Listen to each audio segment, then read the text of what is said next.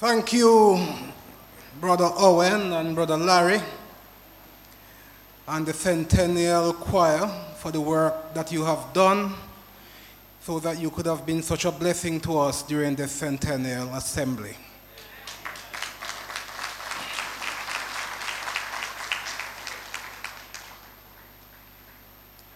And thank you to my ministerial colleagues for staying the course with us over the week of this assembly. We believe we have experienced the grace of God in some major dispensations during our experience this week.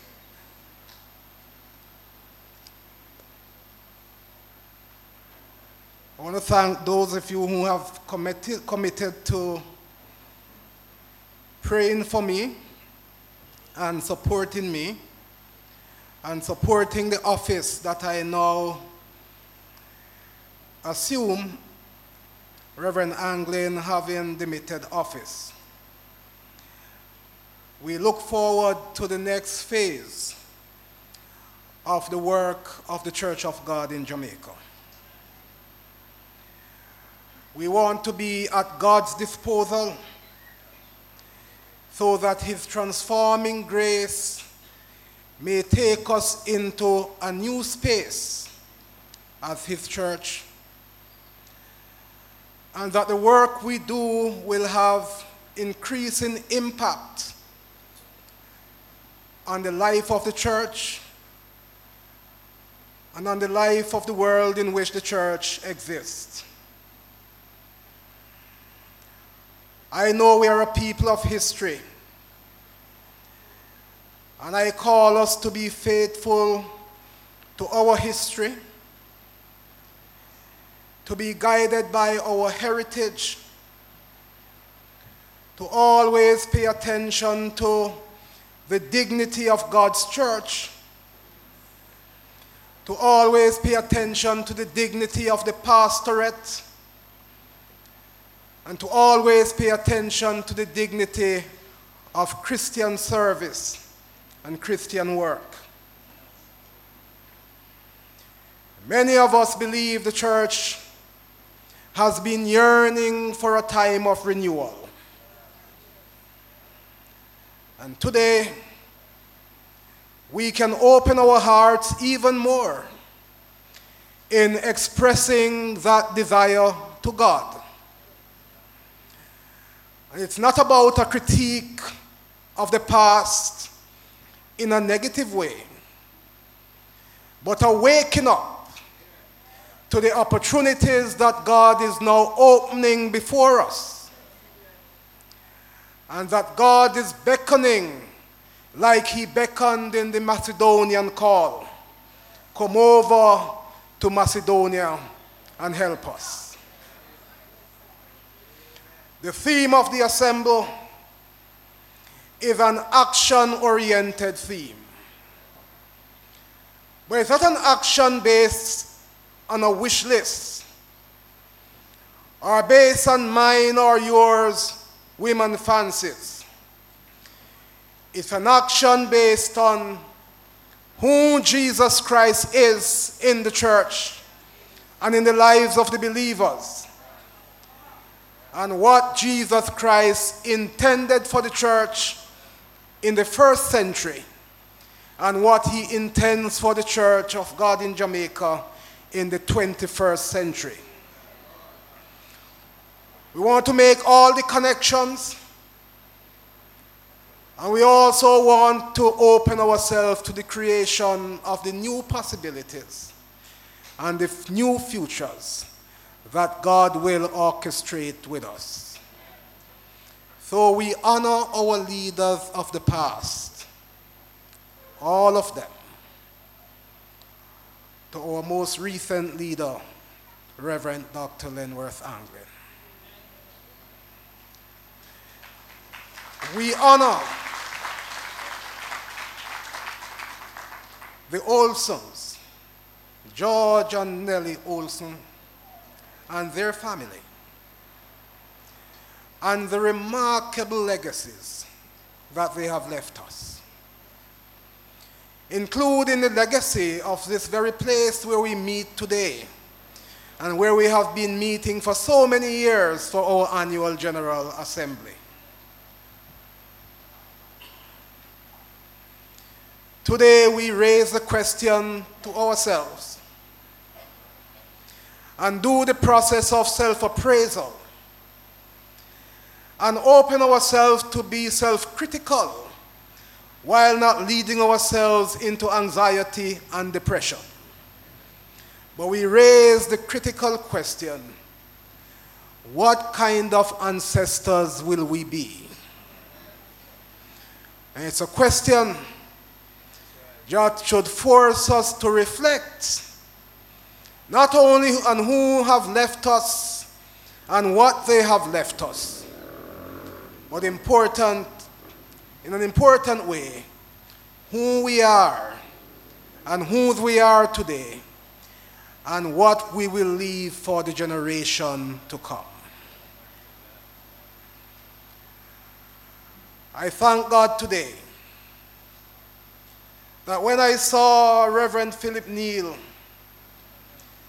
being helped along the way into the building, my heart leapt with joy. I remember his pastoral work in my life. I remember one statement that he made to me publicly that I will never forget. Maybe the most important statement of affirmation I have ever heard in my whole life. And I remember when I told him I was about to go to seminary and requested his recommendation, that he not only gave me a written recommendation, but he gave me counsel. And Reverend Philip Neal knows that the church from which I come is a university. The Pepper Church of God is a university of no mean order. And he counseled me. And some of those counsel continue to help me when I run upon hard times in the pastorate. Brothers and sisters, you don't know, but I have come upon hard time in the pastorate. Pastors, when you meet with Reverend Anglin and myself in his office and we talk through issues, don't believe it is head knowledge. It is experiential knowledge. But God is a good God. And some of my fellow pilgrims from Pepper called me and text me and said they were going to be here today.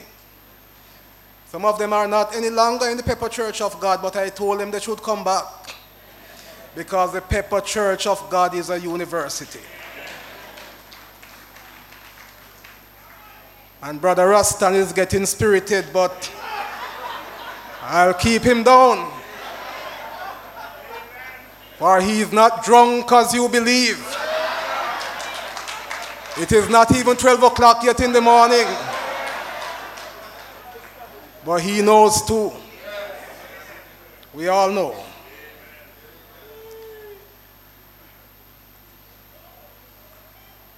I'm speaking to you this morning for 20 minutes on the theme, reaching out, new thrust in social activism and evangelism. And I'm speaking from the text that was read by Sister Beryl Rochester from Acts chapter 13. Find that text, please. And verse 1 to verse 12.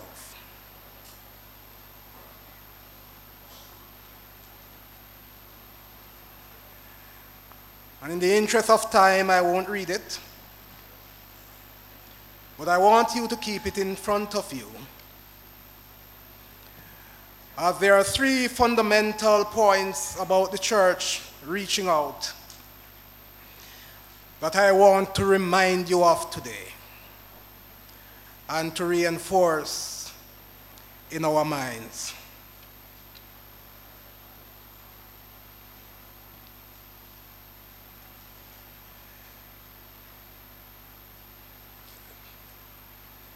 this church in Antioch, for me, brothers and sisters, is a benchmark church. It's a church for understanding church and the unfolding of the nature of the church in the context of the world in which the church exists. It's a text for formulating vision and mission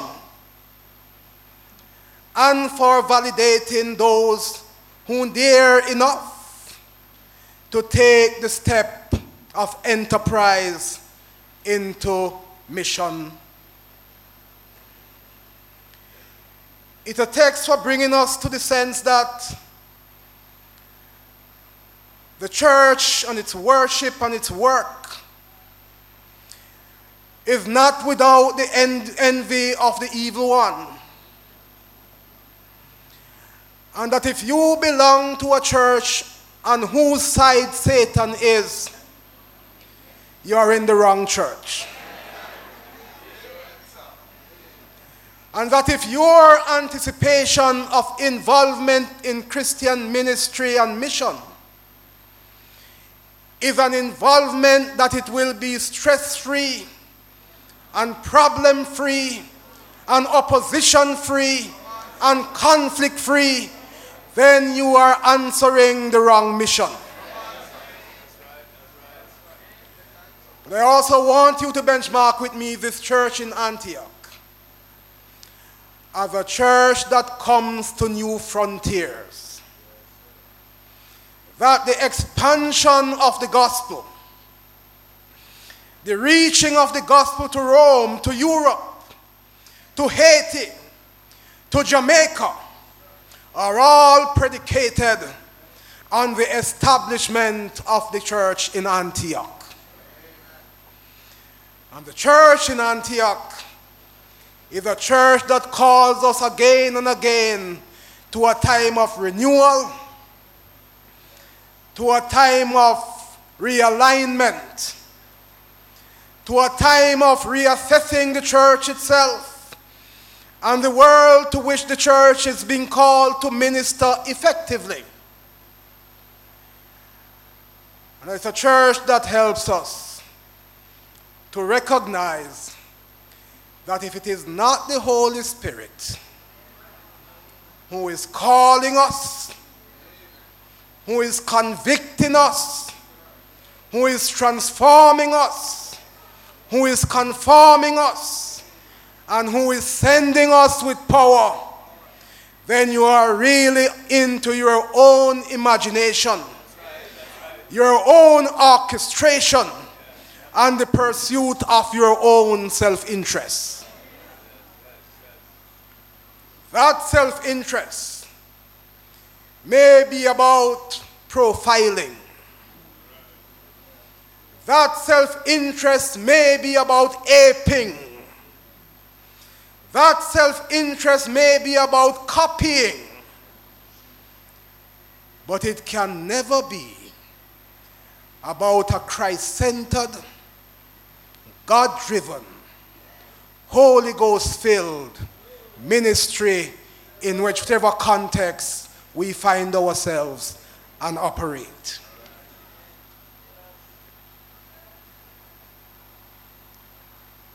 Our special guest speaker to this assembly, the General Director of the North American Church, came to us and he reminds us that Jesus is the subject.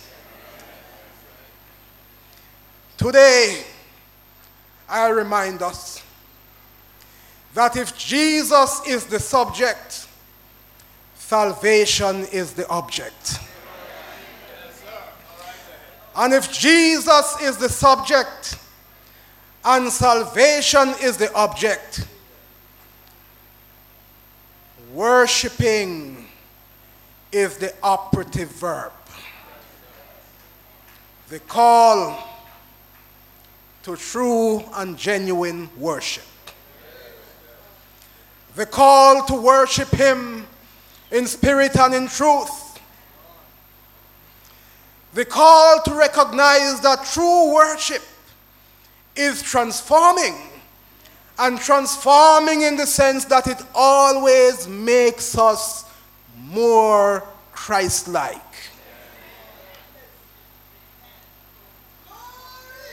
And brothers and sisters, some things are being passed today as true worship that I'm going to call us to genuinely re-examine. But I want to speak to you from the text and to benchmark that one of the legacies that has been passed to us from the experience of the church in Antioch, that is good for us to contemplate in the centennial assembly of our church, when so many of us contemplate that the church has been at a crossroads, that there is a call today to be a true worshiper. And it may surprise you that this is what I am calling you today to examine first and foremost. The quality of our worship, the purpose of our worship, and how we practice our worship. And many things are going to cause us to question that in an even deeper way. For we live in a world of multiculturalism. And we live in a world where increasingly we are called to become intercultural in our orientation. Where it's a world that is very big on the agenda of tolerance. And in the agenda of tolerance is a centerpiece that is called personal preference. And that personal preference trumps orthodoxy and trumps the authority and the supremacy of Jesus Christ as the subject in our lives. For tolerance is about, in Jamaican parlance, mix up and blend up. It is about the difficulty of distinguishing between the fish and the fowl. It's about the journey of the lukewarm to the place of prominence. And it's about how easily we surrender passion, making the hard choice repeatedly because it is right.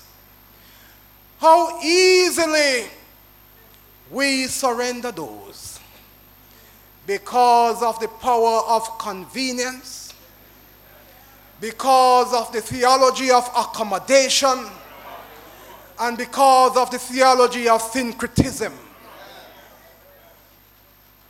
This church in Antioch calls us to benchmark genuine worship because the world in which it exists is a Greek world,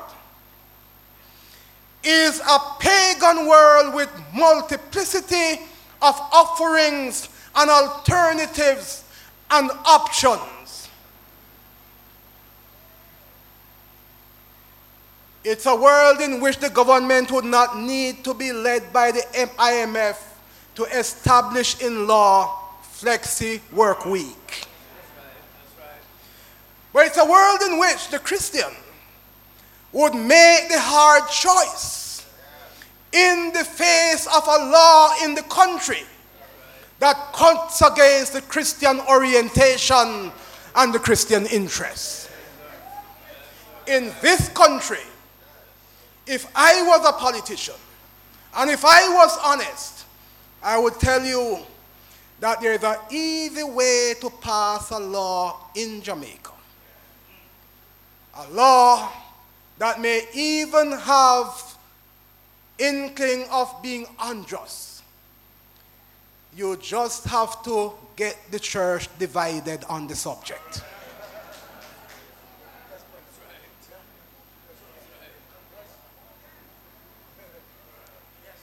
If worship is not the centerpiece of your life, if there is no center in your life that you call worship, whether in private or in public, then your life is out of whack.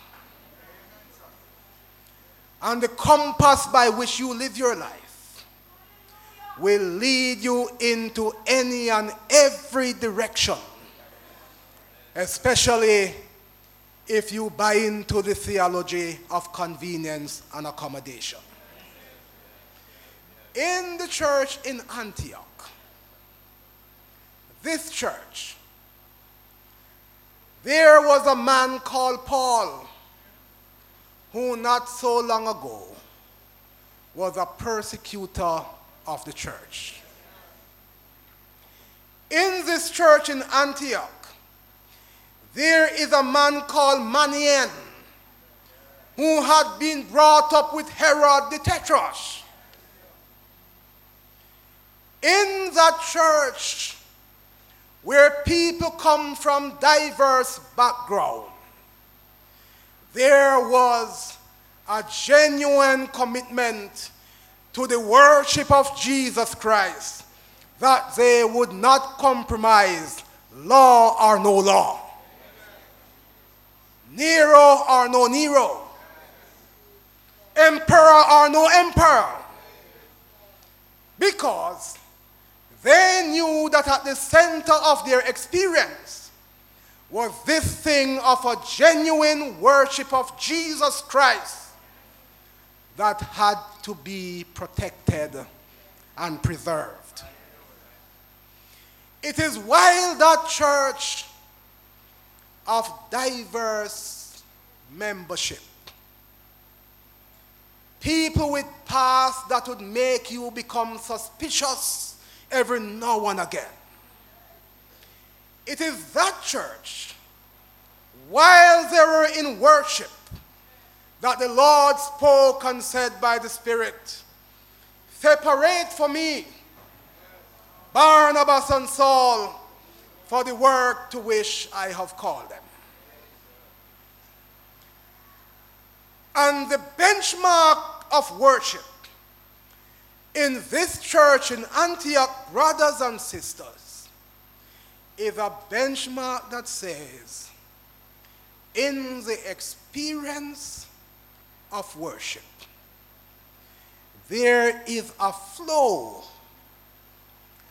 of a relationship between God and the worshiper that cannot be substituted, that cannot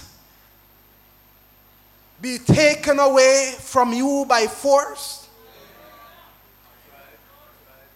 but remains the genuine experience as one meeting with the Creator, Redeemer, Sustainer.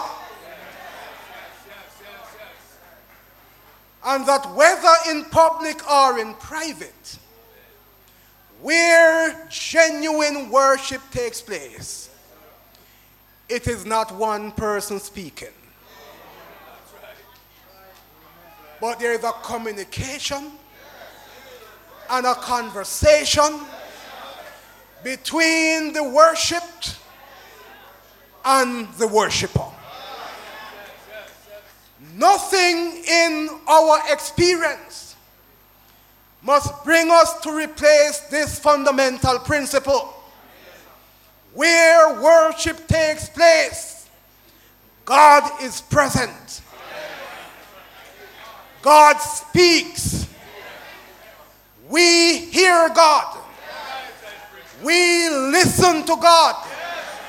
And we respond to God appropriately and effectively.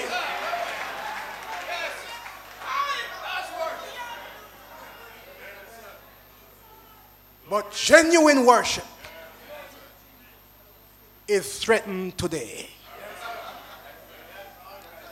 Genuine worship is threatened by the appetite to profile, by the appetite to look like somebody else, to sound like somebody else, to be like somebody else. And when we do that, bereft of the genuine article of worship in spirit and in truth, brothers and sisters, you may be having a happy hour. You may be busting some sweat. You may be speaking some tongues. You may be shouting that anybody can hear you.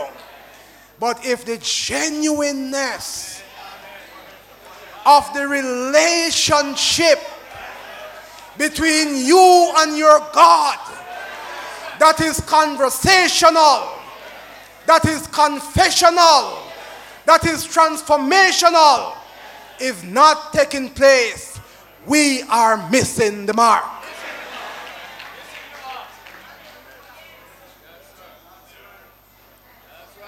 And how many times we go to church and we leave and we face Monday morning at work and the issue comes up, but the issue cannot be processed properly by us.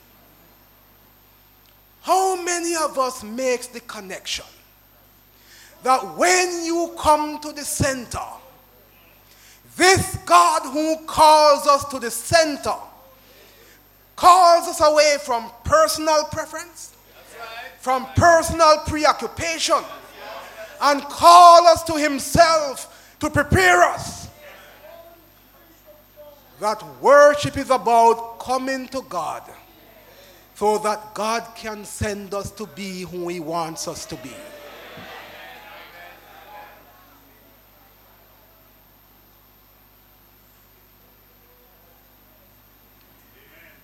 If you don't believe that there is a challenge to the quality of the worship of the church today, check out the quality of the Christian service of the church.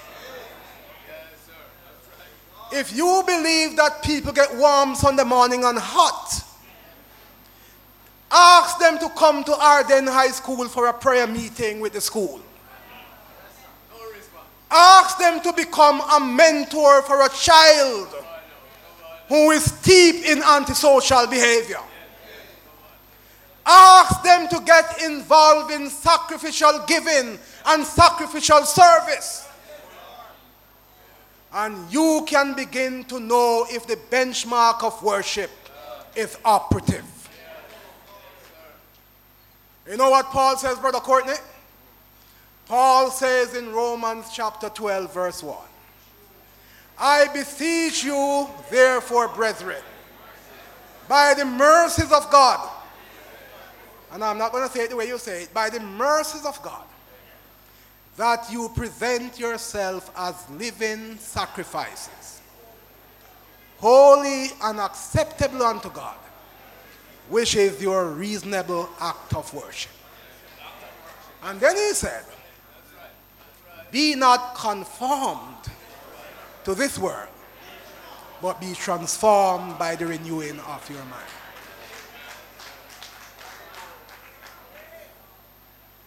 There was a time in the Church of God, Pastor Samuel, when Christians did not wear necktie. That's in the history. And there was a time when drinking coffee was also outlawed.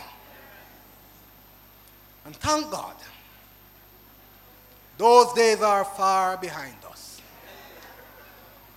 The greater difficulty now is to tell Christians to wear enough clothes.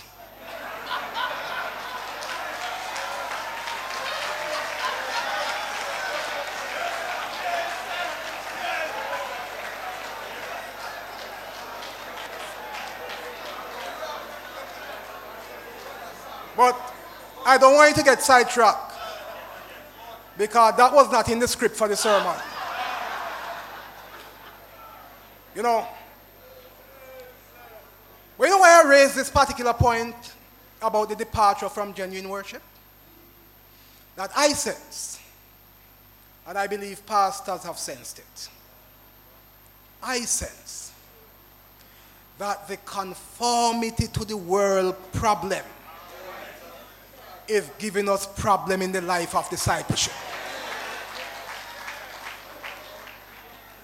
And that's why, brothers and sisters, I believe that the experience has to be transformational. I wonder if anybody in here dances salsa. F-A-L-S-A. Salsa. You know about salsa sauce? You don't know about salsa dance? All right. If you go to Cuba,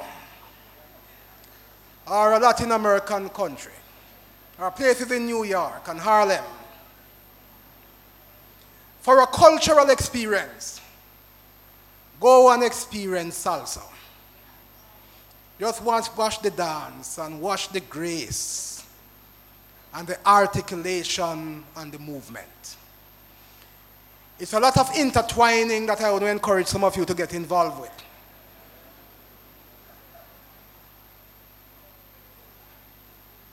But salsa is a dance that requires that you give it body and mind and soul. Body and mind and soul. You can't be half-hearted. And if your foot's sick, you may not do it. But I raised this thing of the salsa because I believe it has a message for us, a cultural message, a spiritual message, that the worship of God that the church in Antioch was called to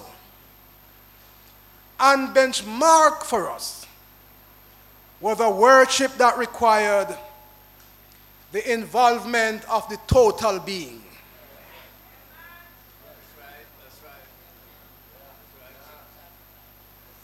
Body, mind, spirit, emotion. Whereas us, it's a dance that requires too that you listen closely to the music and the change in the music and the required movement to follow the change in the music. And I bet you begin to believe that Pauline and I dance salsa. But I can put up a disclaimer that I have never danced salsa. So Sister Muriel, that nullifies your question. And that saved Reverend Davidson some pain. And he won't have to dance salsa with you. But I say it because I am calling us, brothers and sisters, to realize that Satan sometimes don't mind if we worship God, providing that we are mindless in our worship.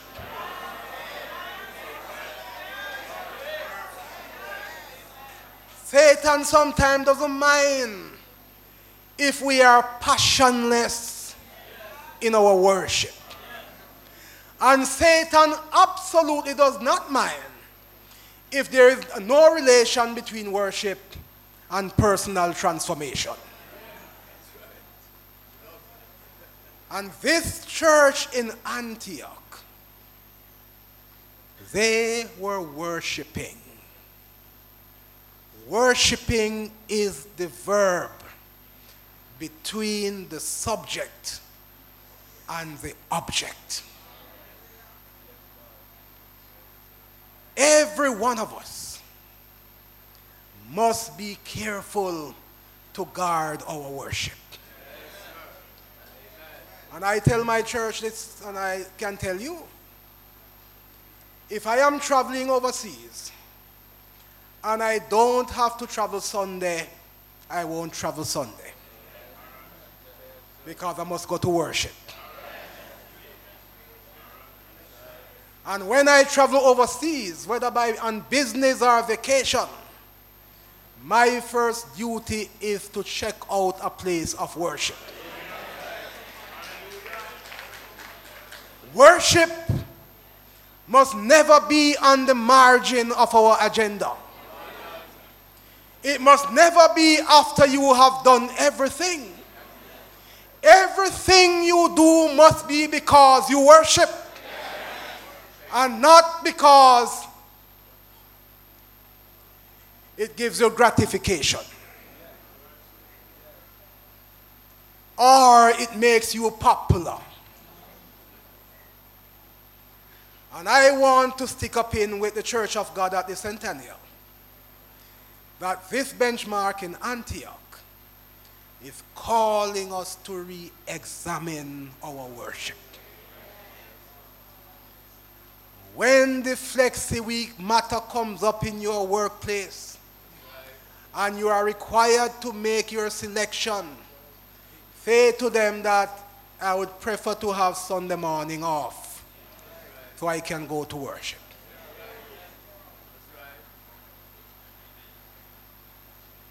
Do that and protect what you have, because the enemy is about destabilizing the worshiping experience of the people. And it is not Flexi Week that is going to do it. It is the attitude that we have to the center, to the worship experience. So my simple call this morning at the Centennial is be a worshiper. Be a genuine worshiper. Prioritize your worship. Seek ye first the kingdom of God and his righteousness, and all other things shall be added unto you. The second thing I believe, and it flows naturally from the text, while they were worshiping the Lord and fasting, the Holy Spirit said, set apart for me Barnabas and Saul for the work to which I have called them. And Church of God, my brothers over there looking so nice in your white shirt and nice ties, this wonderful Centennial choir, the big gathering this morning of the Centennial, the second call I want us to identify with from the church in Antioch as a benchmark is the work of the church. What Paul says here is separate to me. I mean, the writer of Acts record, separate for me Paul and Barnabas for the work to which I have called them. And I believe time has come for us to do the evaluation of the work of the past, to recognize the value of the work of the past as a part of our history, to lay it out in context in relation to our legacy and the quality of it, to validate it, but to take inspiration from it about doing greater works. We must never deny our ancestors their credits, but we must raise the question, what kind of ancestor am I going to be in the Church of God? and the work to which he has called us, I believe right now is a work that will require that we regroup nationally, regionally, and locally. That we listen to the Spirit again and again and again. And we determine by the voice of the Spirit, what is it that you want us to do, Lord? And I believe the challenge of the church today is greater than the challenge of the church in the first century. And part of that is because the church always knew the emperor and the agenda of the emperor. But the church in the 21st century operates in a context where we are required more and more to be politically correct. And part of the political correctness agenda, Dr. Garnet Brown, is that something that are named as wrongs in the Bible, church can't speak them vehemently anymore.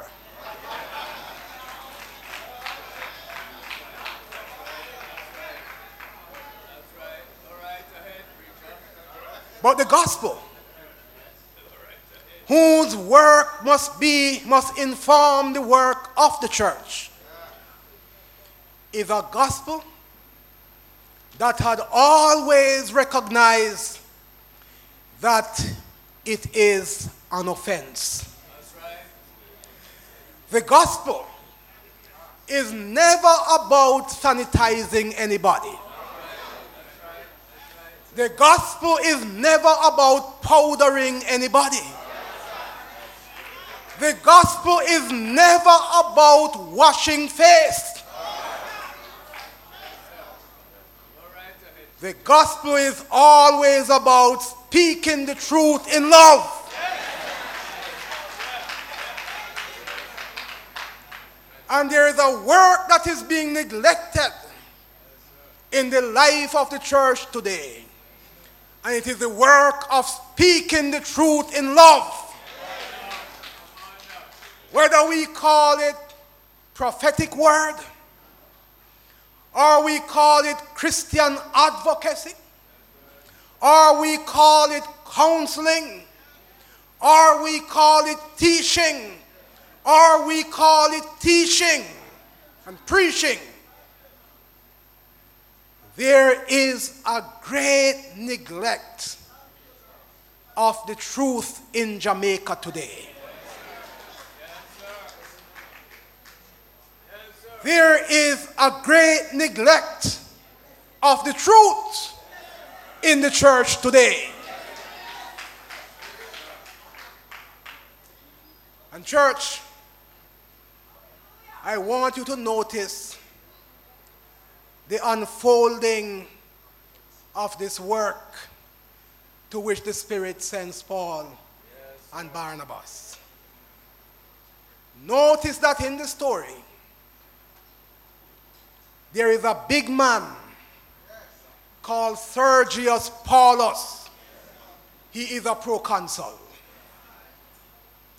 And notice in the story that there is a prophet, a false prophet, called Bar Jesus. And that they are closely aligned. And notice in the story that Sergius Paulus is taking an interest in the gospel. And that Bar Jesus, the sorcerer, is taking an opposition to his interest in the gospel. And brothers and sisters, the unfolding of this story is the unfolding of God's agenda of good works in the life of the church. For here it is. Stephen became the first martyr. Paul supervised the martyrdom of Stephen. And Paul's vocation now was to hunt Christians everywhere. Persecute them, prosecute them, bring them into jail, bring them before the magistrate. And to go as far as to have them executed. So after the execution of Stephen, there was the execution of James. And there should have been the execution of Peter. You remember what happened to Peter? Right. But the work of God is unfolding. The work to which God has called us. And there is a target for the work because Jesus is the subject and the conversion of Sergius Paulus is the object. The opposition to that is one called Bar Jesus. And the work that Paul was called to do required him to get through the confrontation, the opposition, the conflict posed by Bar Jesus. And here I want to characterize the issues as conflict of values. Conflict of values. Paul is a Christian, converted. Bar Jesus is a prophet of another thought. And I don't know if you know that those prophets sometimes find themselves in our churches too. They come with their own agenda. And Paul said something to Bar Jesus that I want the church to recognize as something that is going to be the hallmark of our works, our good works. Paul said to Bar Jesus, "You are a child of the devil. And what you are doing is not right. What you are doing is not right." I believe there is a place for our work for the church of God, which is to be called taking the stand together to do what is right in this nation. This is a nation of the miscarriage of justice. This is a nation of social exclusions. This is a nation where personality always wants to trump principles. This is a nation where increasingly we are getting confused about right and wrong. This is a nation that is being taken over by cultural relativism.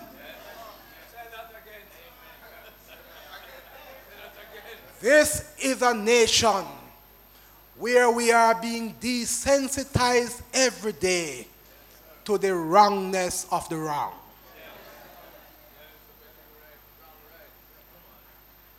And brothers and sisters, it is a work in social justice that the church is being called to. Every time Paul speaks about work in his epistle, he gives the adjective good, and he makes it a distinguishing mark of the church. He calls Christian work good works. Good works. And church, It's not about profiling. It's not about advertisement. It's not even about letting your left hand knows what your right hand do. But there are some good works that must be done publicly. That must be a demonstration of the heart and soul of the church. That the church must never renege on.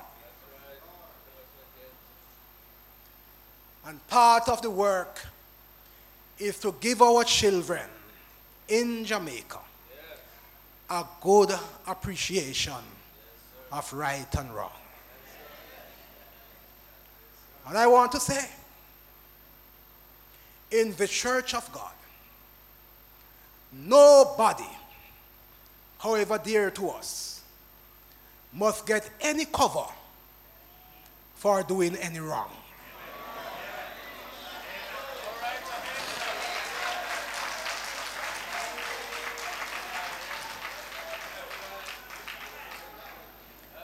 The enduring ethic of the light of the Lord of the church, Jesus Christ, the subject, is that we are the light of the world.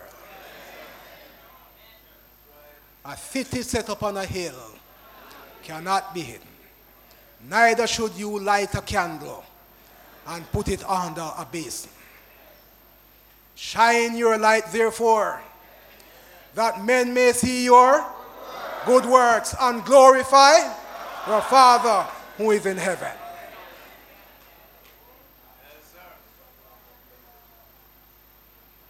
Church of God, no child in your Sunday school must be treated differently in a negative way. Arden and Prep and Extension High School, no child in your school must be treated differently in a negative way. Arden High School, no child in the school must be treated differently in a negative way. And anywhere the Church of God and its family engage children, the duty of care that Jesus Christ has established must be carried by all of us in our philosophy, in our carriage, in our practice. And the Church of God must be known as a church of best practice in Sunday school and in all of our institutions, because we care best and we do the right thing. When Paul said to this guy, what you are doing is not right, Paul is bequeathing to us an important frame of reference that when we look, we must have a sense of what is right and what is wrong. And when we decide, we must always decide on what is right. Always. Remember, church, that you are living in a nation of lip service. Remember that. Remember, church, that you are living in a nation of sound bites. Remember, church, that you are living in a nation with a deliberate strategy of deconstruction of values. Remember, church, that South Africa is celebrating today 20 years of democracy in their nation. Remember that Jamaica stood for South Africa in the fight against apartheid when the Dutch Reformed Church did not. And remember that justice for one is justice for all. You see a poor man being treated badly, and you don't pay him no mind, just realize that it is a matter of time.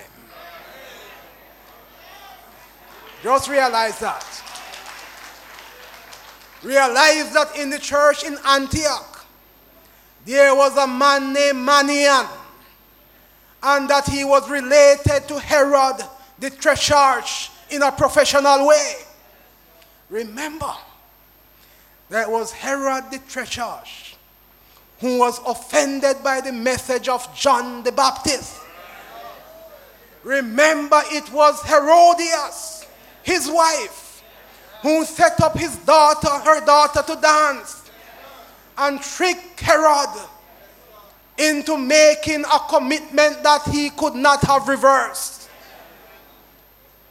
And when the daughter had danced salsa and had pleased the dinner party, and Herod made the commitment in law, and her mother got wind of it, she said to her, "Ask for the head of John the Baptist on a platter."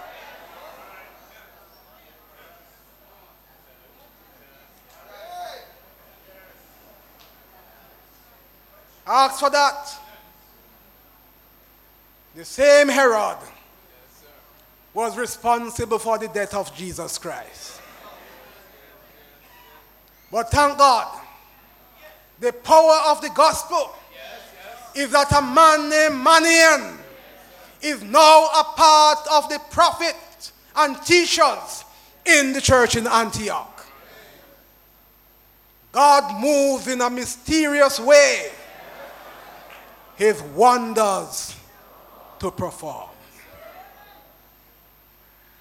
But one of the reasons I told you that it is more problematic for the church in the 21st century is because of how subtle Satan is. Satan hardly trouble you anymore, you know. Now trouble you. Now joke you with no fork and all them things that you grew up on. Satan nice. All Satan wants is that you become mobile and find it hard to go to church. All Satan wants is that you get some more money and get comfortable so you fall asleep in your coach. All Satan wants is that you can't feel hunger pang that somebody else feels anymore because you are not hungry anymore.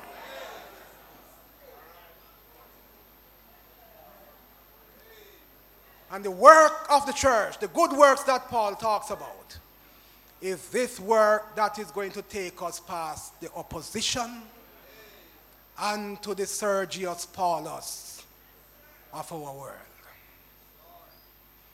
I make one more point, and it is the witness of the church.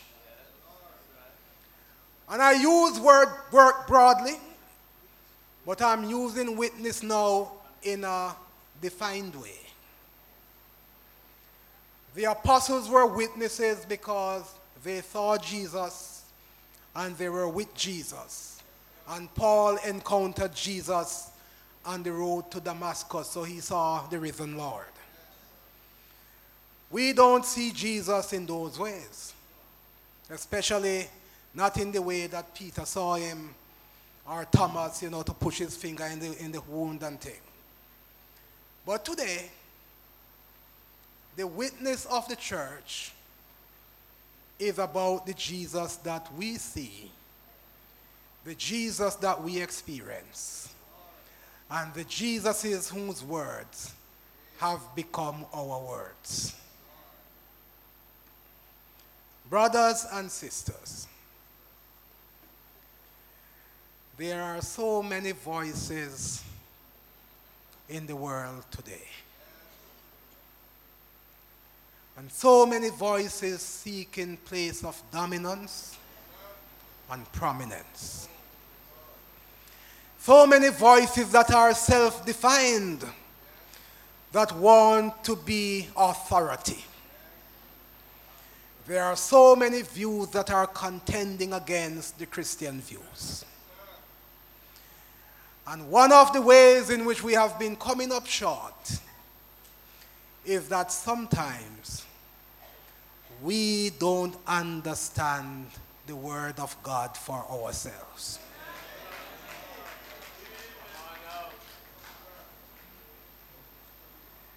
It is an unfortunate place that the church in Jamaica has come to. That in most of our circumstances, under 10, sometimes more likely under 5% of the gathered church on Sunday morning would turn out for a process of any kind where we can read the scriptures and grapple with the meat and the meaning of the Word of God. There's a scandal of the discipleship of the life of the Christian. And we have to challenge that. We have to challenge it. Because if you notice in moving out, Paul first and foremost had to know what he believed and what he stood for. The dialogue that is required in a world of multiculturalism and interculturalism, a world of personal preference and personal religion, a world where people have their own preference and creation. If we are going to have the dialogue confidently, we must not only know the counterfeit, we must know the real McCoy.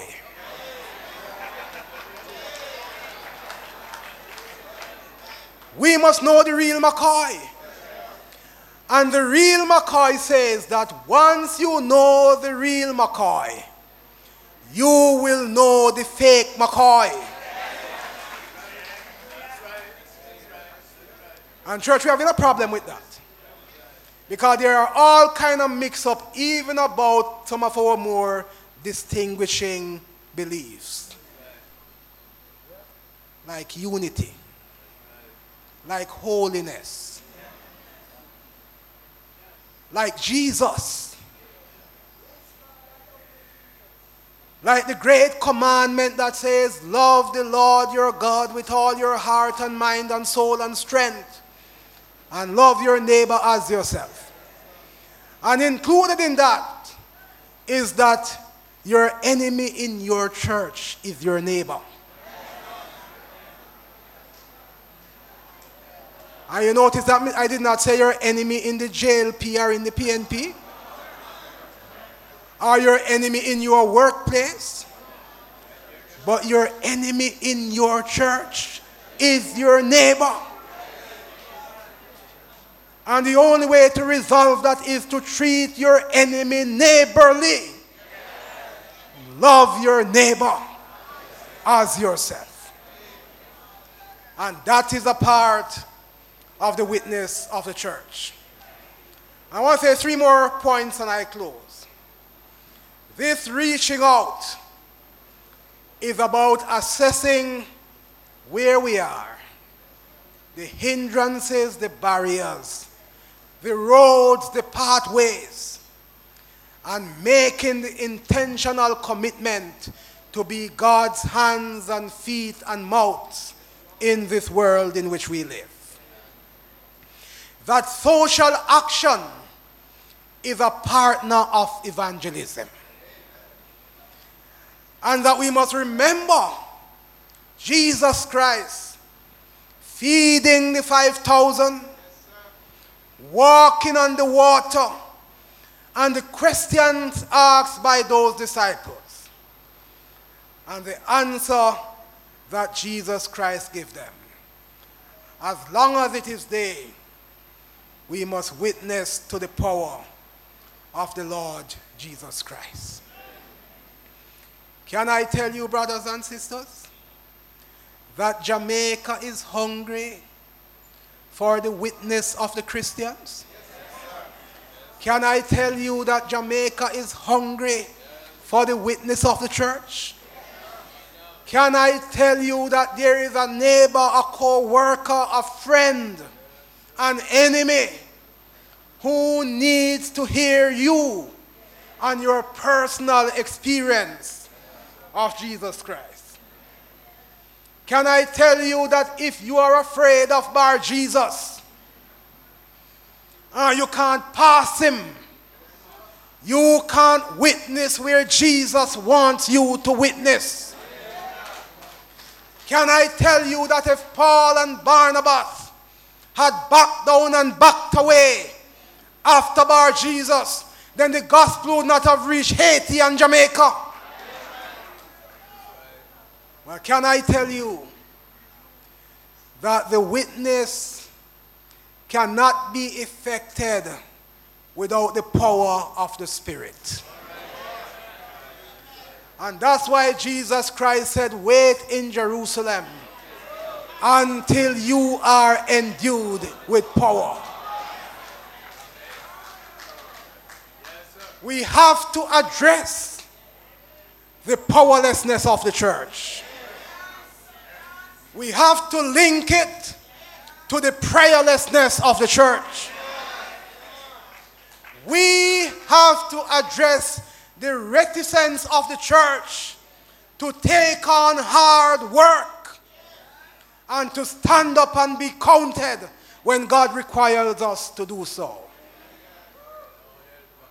We have to go to Antioch for the benchmark, to Paul, to Barnabas, to Peter. We have to be willing to say,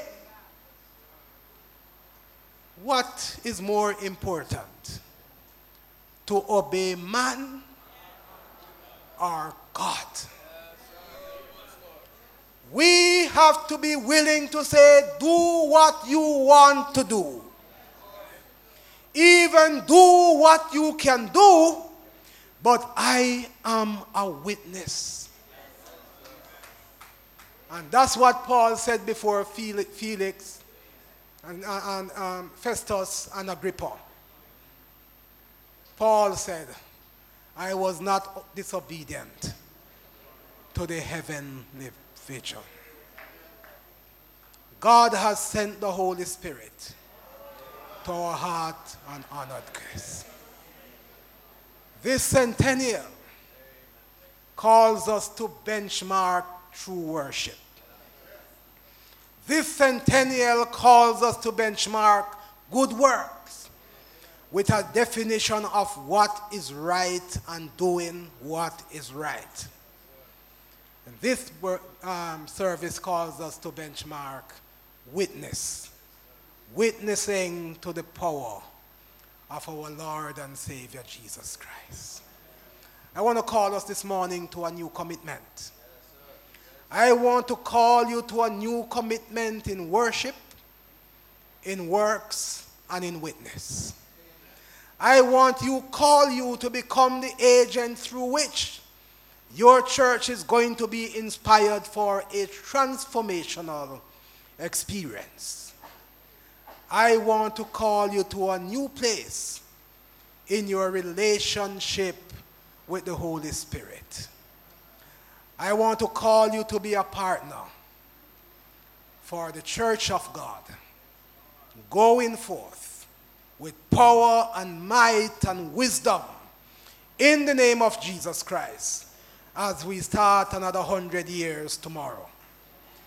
I want you to be a part of the new movement in the movement of the Church of God in Jamaica. I want you to give your heart, and I want you to give your soul. I want you to salsa with Jesus Christ. May I invite you to stand, and I may invite you to come this morning to signal this new day and this new commitment to which the Lord Jesus Christ